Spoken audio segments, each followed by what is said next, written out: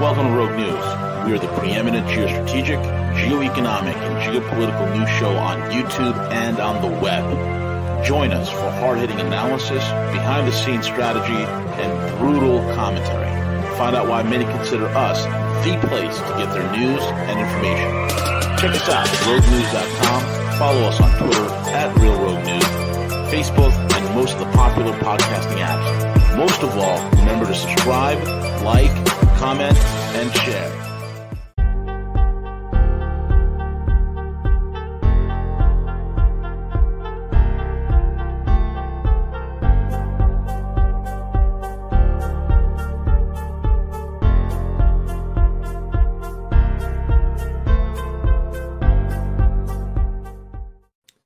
Good afternoon, everyone. It's CJ. Hopefully everyone's having a fantastic day, and we are back. We are live again with another edition of Hanging with Harley. I want to thank all of our listeners, all of our people that tune in on a weekly basis.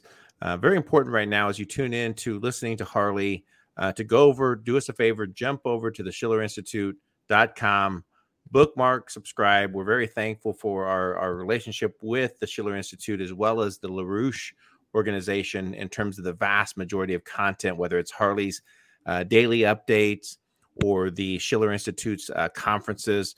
It's very important right now not only to tune in and listen, but also to share that information, share that within your network, within your family, your friends, so that we can continue to counter the agenda that we're facing. So with that being said, Harley, welcome. How are you, sir? I'm doing fine, CJ. Good to talk with you. Yeah, great to talk with you as well, Harley.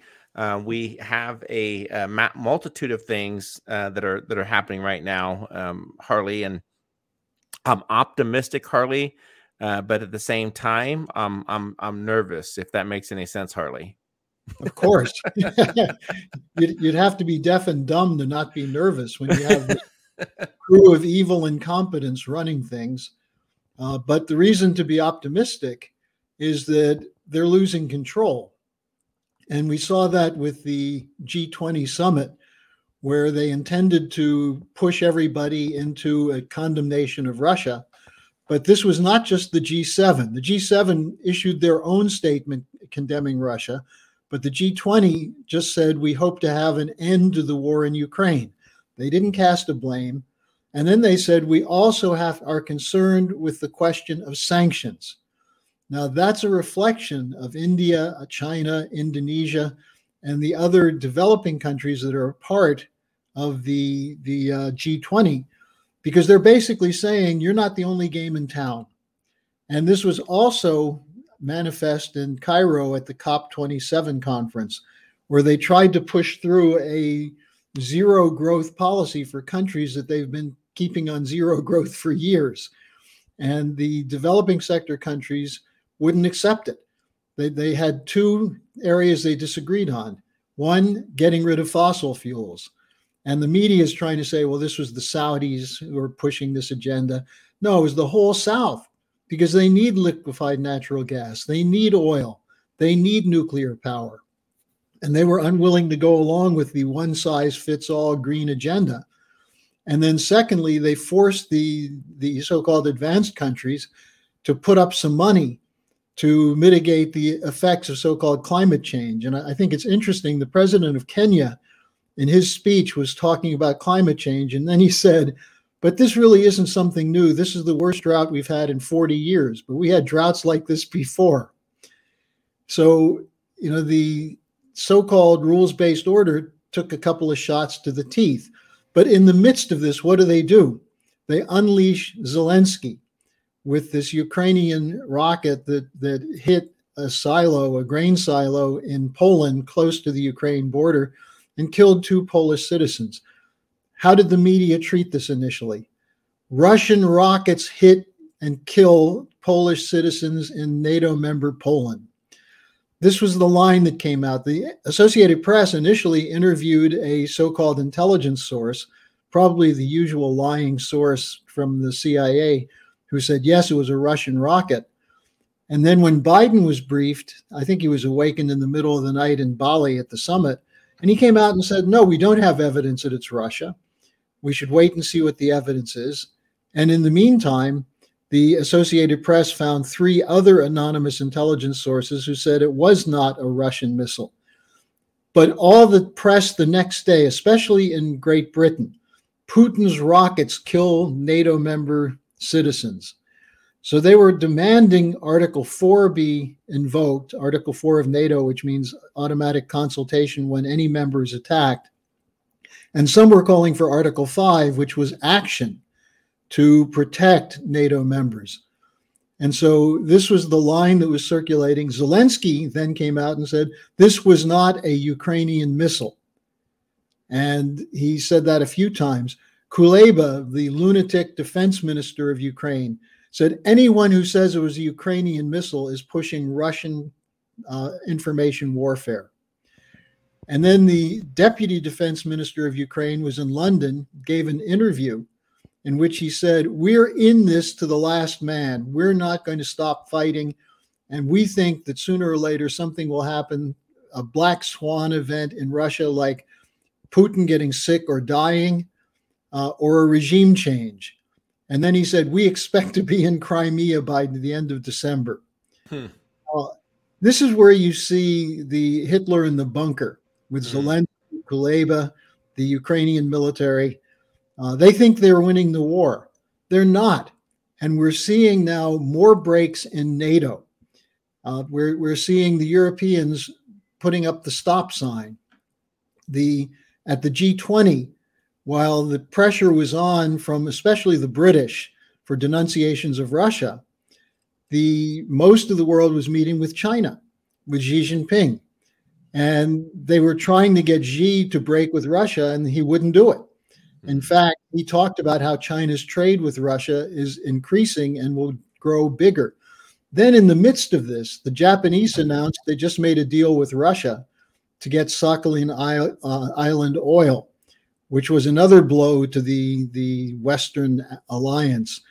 And then you had the development of most of the rest of the countries watching the West back away from their defense of Zelensky. So I think we're on the verge of something that could be a moment of great optimism. The problem is that in the United States, we still have a political establishment which is largely run by these corporate cartels in the defense sector, in the financial sector, who are pushing for their so-called Great Reset. And of course, they took a blow also with the FTX blowout, because this goes right to the heart of the phony digitalization that's being pushed to have central bank digitalization. And also have that going side by side with private sector digitalization, digital currencies. And what happened? It not only blew out, but it turns out there are a lot of scandals connected to it. And we're just beginning to see the get to the bottom of that. So, CJ, you're not alone being scared, because these lunatics are pressing to extend the war. But I think it's possible that at some point the Ukrainian desire to suffer will stop, and the Ukrainians will stop allowing themselves to be used as cannon fodder. And if that doesn't happen, the Europeans will break, because the European economies are on the verge of breaking. One final note, the European Central Bank put out a report on Thursday saying that Europe is going to have negative growth, that there's a danger of contamination from developing sector debt, from European debt, member nation debt of the EU, and corporate debt. And it was a very negative report. And then the British announced over the next 2 years, they're expecting a negative 7% decline in their GDP.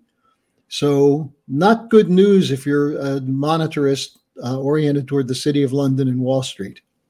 No, very well said, Harley. I think, globally, we're literally in real time watching a refute of all Western policies and hegemony, and it's in real time. And in fact, I believe at the point where Biden had requested for Xi Jinping to come over and meet him at their hotel and their establishment, that Xi said, no, you can come over here. We don't need to go over to where you're going to be. You need to meet us here in our area and discuss those things. And there are major fractures that are occurring, and that's where. Well, and CJ, just one other point on the Xi Jinping presence at this: the public dressing down of Justin Trudeau.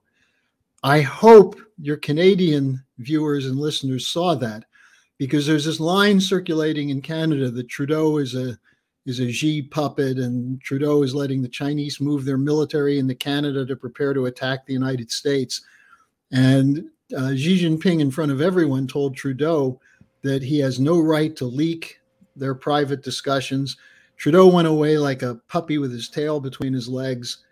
And the importance of this is that this was a message to the whole Five Eyes, because he did not meet with the British. He did meet with Biden, and we'll see what happens with that. It's important to realize that there's a whole faction in the U.S. Republican Party which is saying, let's stop the war in Ukraine so we can prepare for war with China. That's another no-win situation, another loss of brain power for people who are saying that.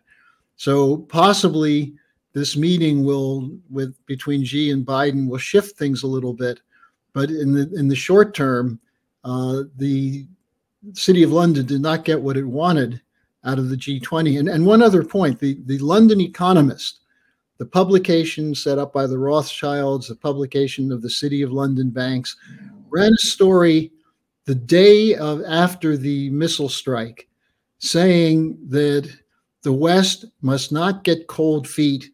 It attacked General Milley, the chairman of the Joint Chiefs of Staff, who basically said, Ukraine's not going to win the war. Why not negotiate now when you seem to have some success on your side? And the Economist came out and said, oh, the Americans are showing their nerves. And they referred to the time that Margaret Thatcher said she had to get George Bush to stiffen his spine to go into Iraq in the first Gulf War. Yes, correct. Yeah. So, and that's about all you could stiffen in George H.W. Bush. But the idea that Thatcher is the one who's going to stiffen something gives you a sense of the perversion of these guys. Correct. And, yes, that was a very pivotal moment and exposed a lot of the fractures that are occurring. And Harley, I can only hope that through some of the outspoken leadership, for example, the new Italian Prime Minister Meloni has expressed very much a discontent from for France in particular with Macron, that she can continue some of those fractures that are happening, because I think in part that's what's going to take is for not only Germany but for some of the other European Union blocs is to really break away and understand that the emperor has no clothes, that the paradigm shift is occurring, and either they can pivot and do so gracefully, or to, I hate to say this, Harley, but die by the sword of Western hegemony. Well, and that's where they're headed. But there's a very interesting video done a couple of days ago by Scott Ritter with a German a German website, which I think is called Big Brother is Watching or something like that. But he lectured the Germans. He said, so you want war with Russia? You want to die for NATO? Germany's had wars with Russia. How did those go? What's wrong with you people? Why are you sheep for NATO? You think they have your back? And it went on and on like that. A very tough talking to the Germans. And I think, and Ritter's been doing that generally. Douglas McGregor's been doing that. We've been having a series of conferences, as many of your viewers know. We have another one tomorrow where we're going to have a number of current and former legislators from different countries, including a number from South America, who are talking about this question of a new paradigm. And it's going to be a longer one this time, going from, I think, 10 in the morning, or let's say 9:30 in the morning. 9:30, yep. But people can sign up for it. These have been very important in building an opposition, including the last one had two top former military leaders of France who spoke. You mentioned Meloni. The Italians, Meloni met with Xi Jinping, and they discussed the long-term tradition of Italian-Chinese relations going back to Marco Polo. This is the new Silk Road they were discussing. So And you're right. There is tension between France and Italy, France and Germany. I think the situation in Germany scares the British and American leadership because Schultz is starting to move a little bit. He's under attack from the Greens. Well, good. The Greens are completely lunatic, and Schultz should kick him out of his cabinet. And if he's worried about it, call for a new election. The Green New Deal is going to freeze a lot of people in Germany this winter. And so it's essential that we get a change. Yeah, absolutely. And Harley, I have to get your thoughts on this because history may not always repeat, but it sure does rhyme. And what is in development is an actual Eurasian Economic Union potentially set up in Cuba. In fact, I believe that later on this month is that Putin is set to meet with the Cuban president to discuss this. So this time it may not be in regards to military, but it very well could be economic type things that are establishing. So what are your thoughts on that, Harley?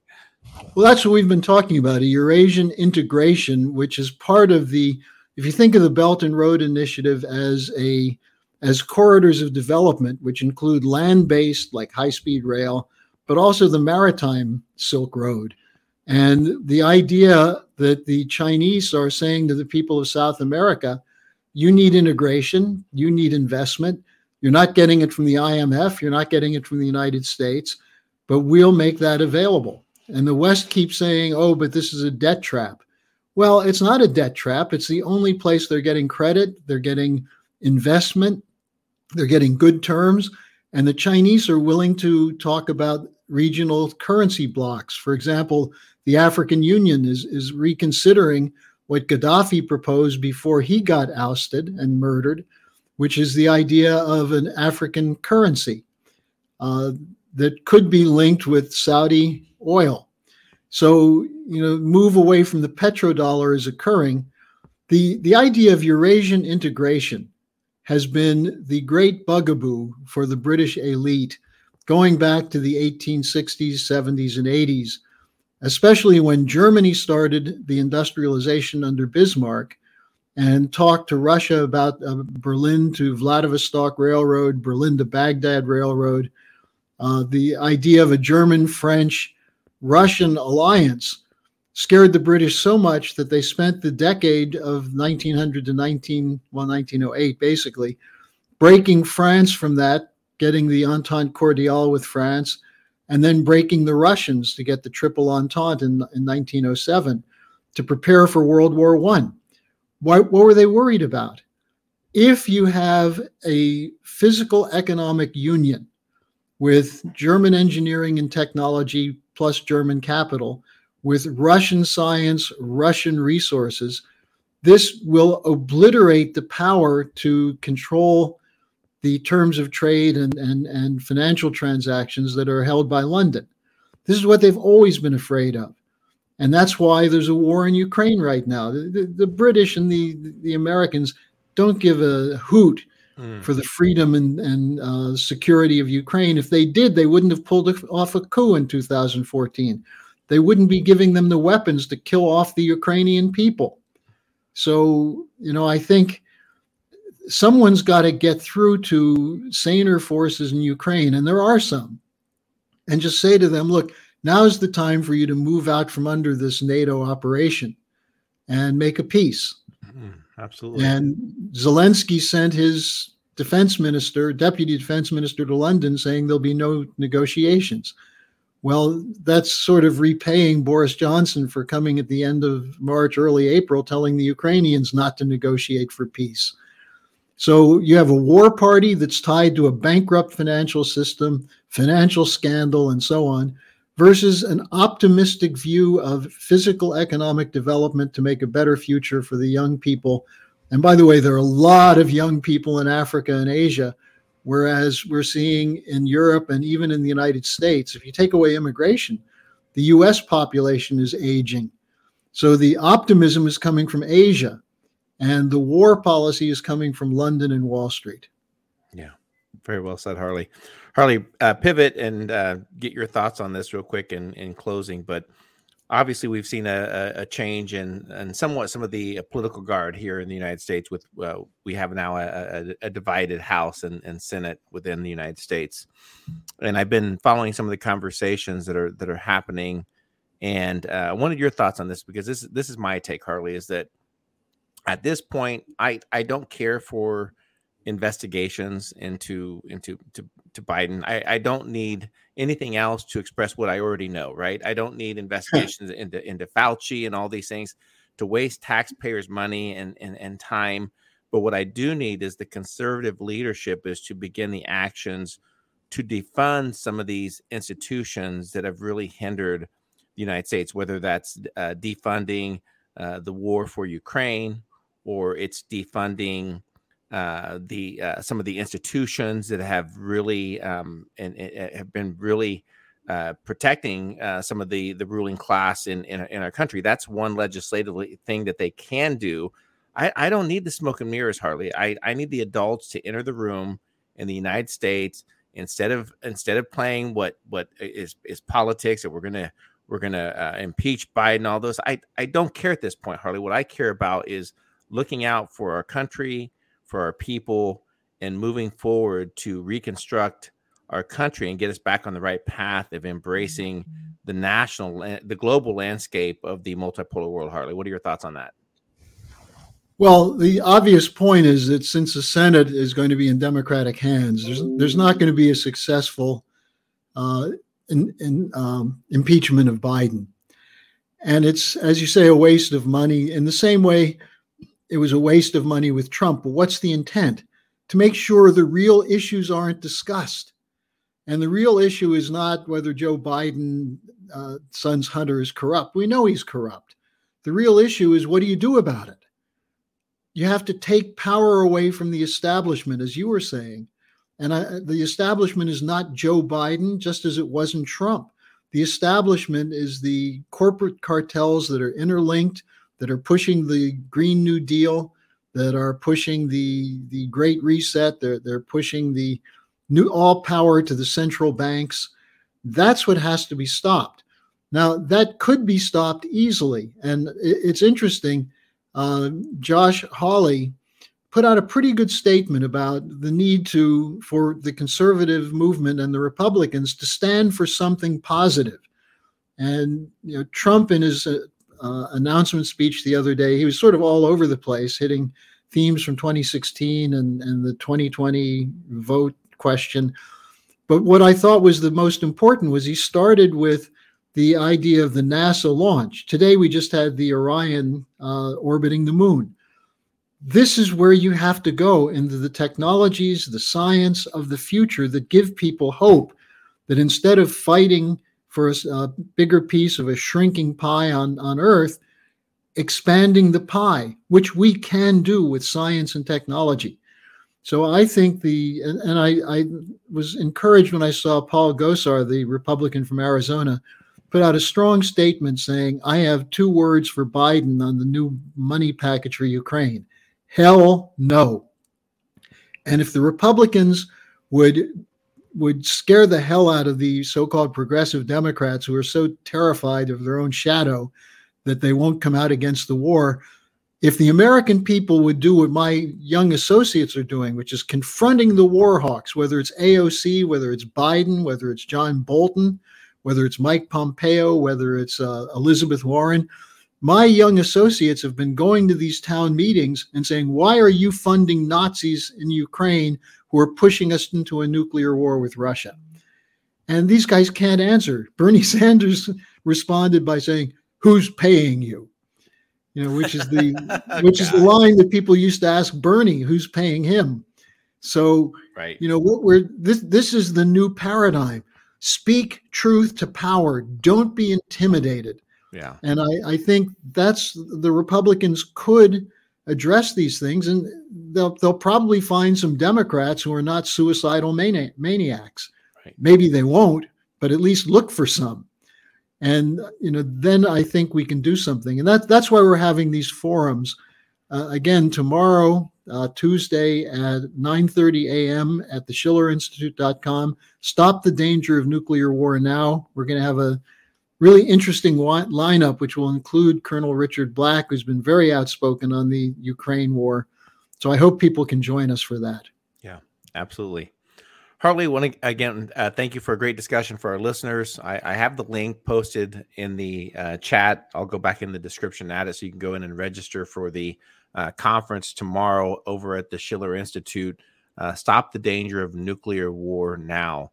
But that's the point where we've arrived. I firmly believe it's time that we the people start expecting more of our electorate and demanding some of those changes. So, Harley, thank you so much for a great conversation, and I want to wish you and your family a great Thanksgiving. I'm sure you'll celebrate there. You know, we can't find a decent turkey in Potsdam.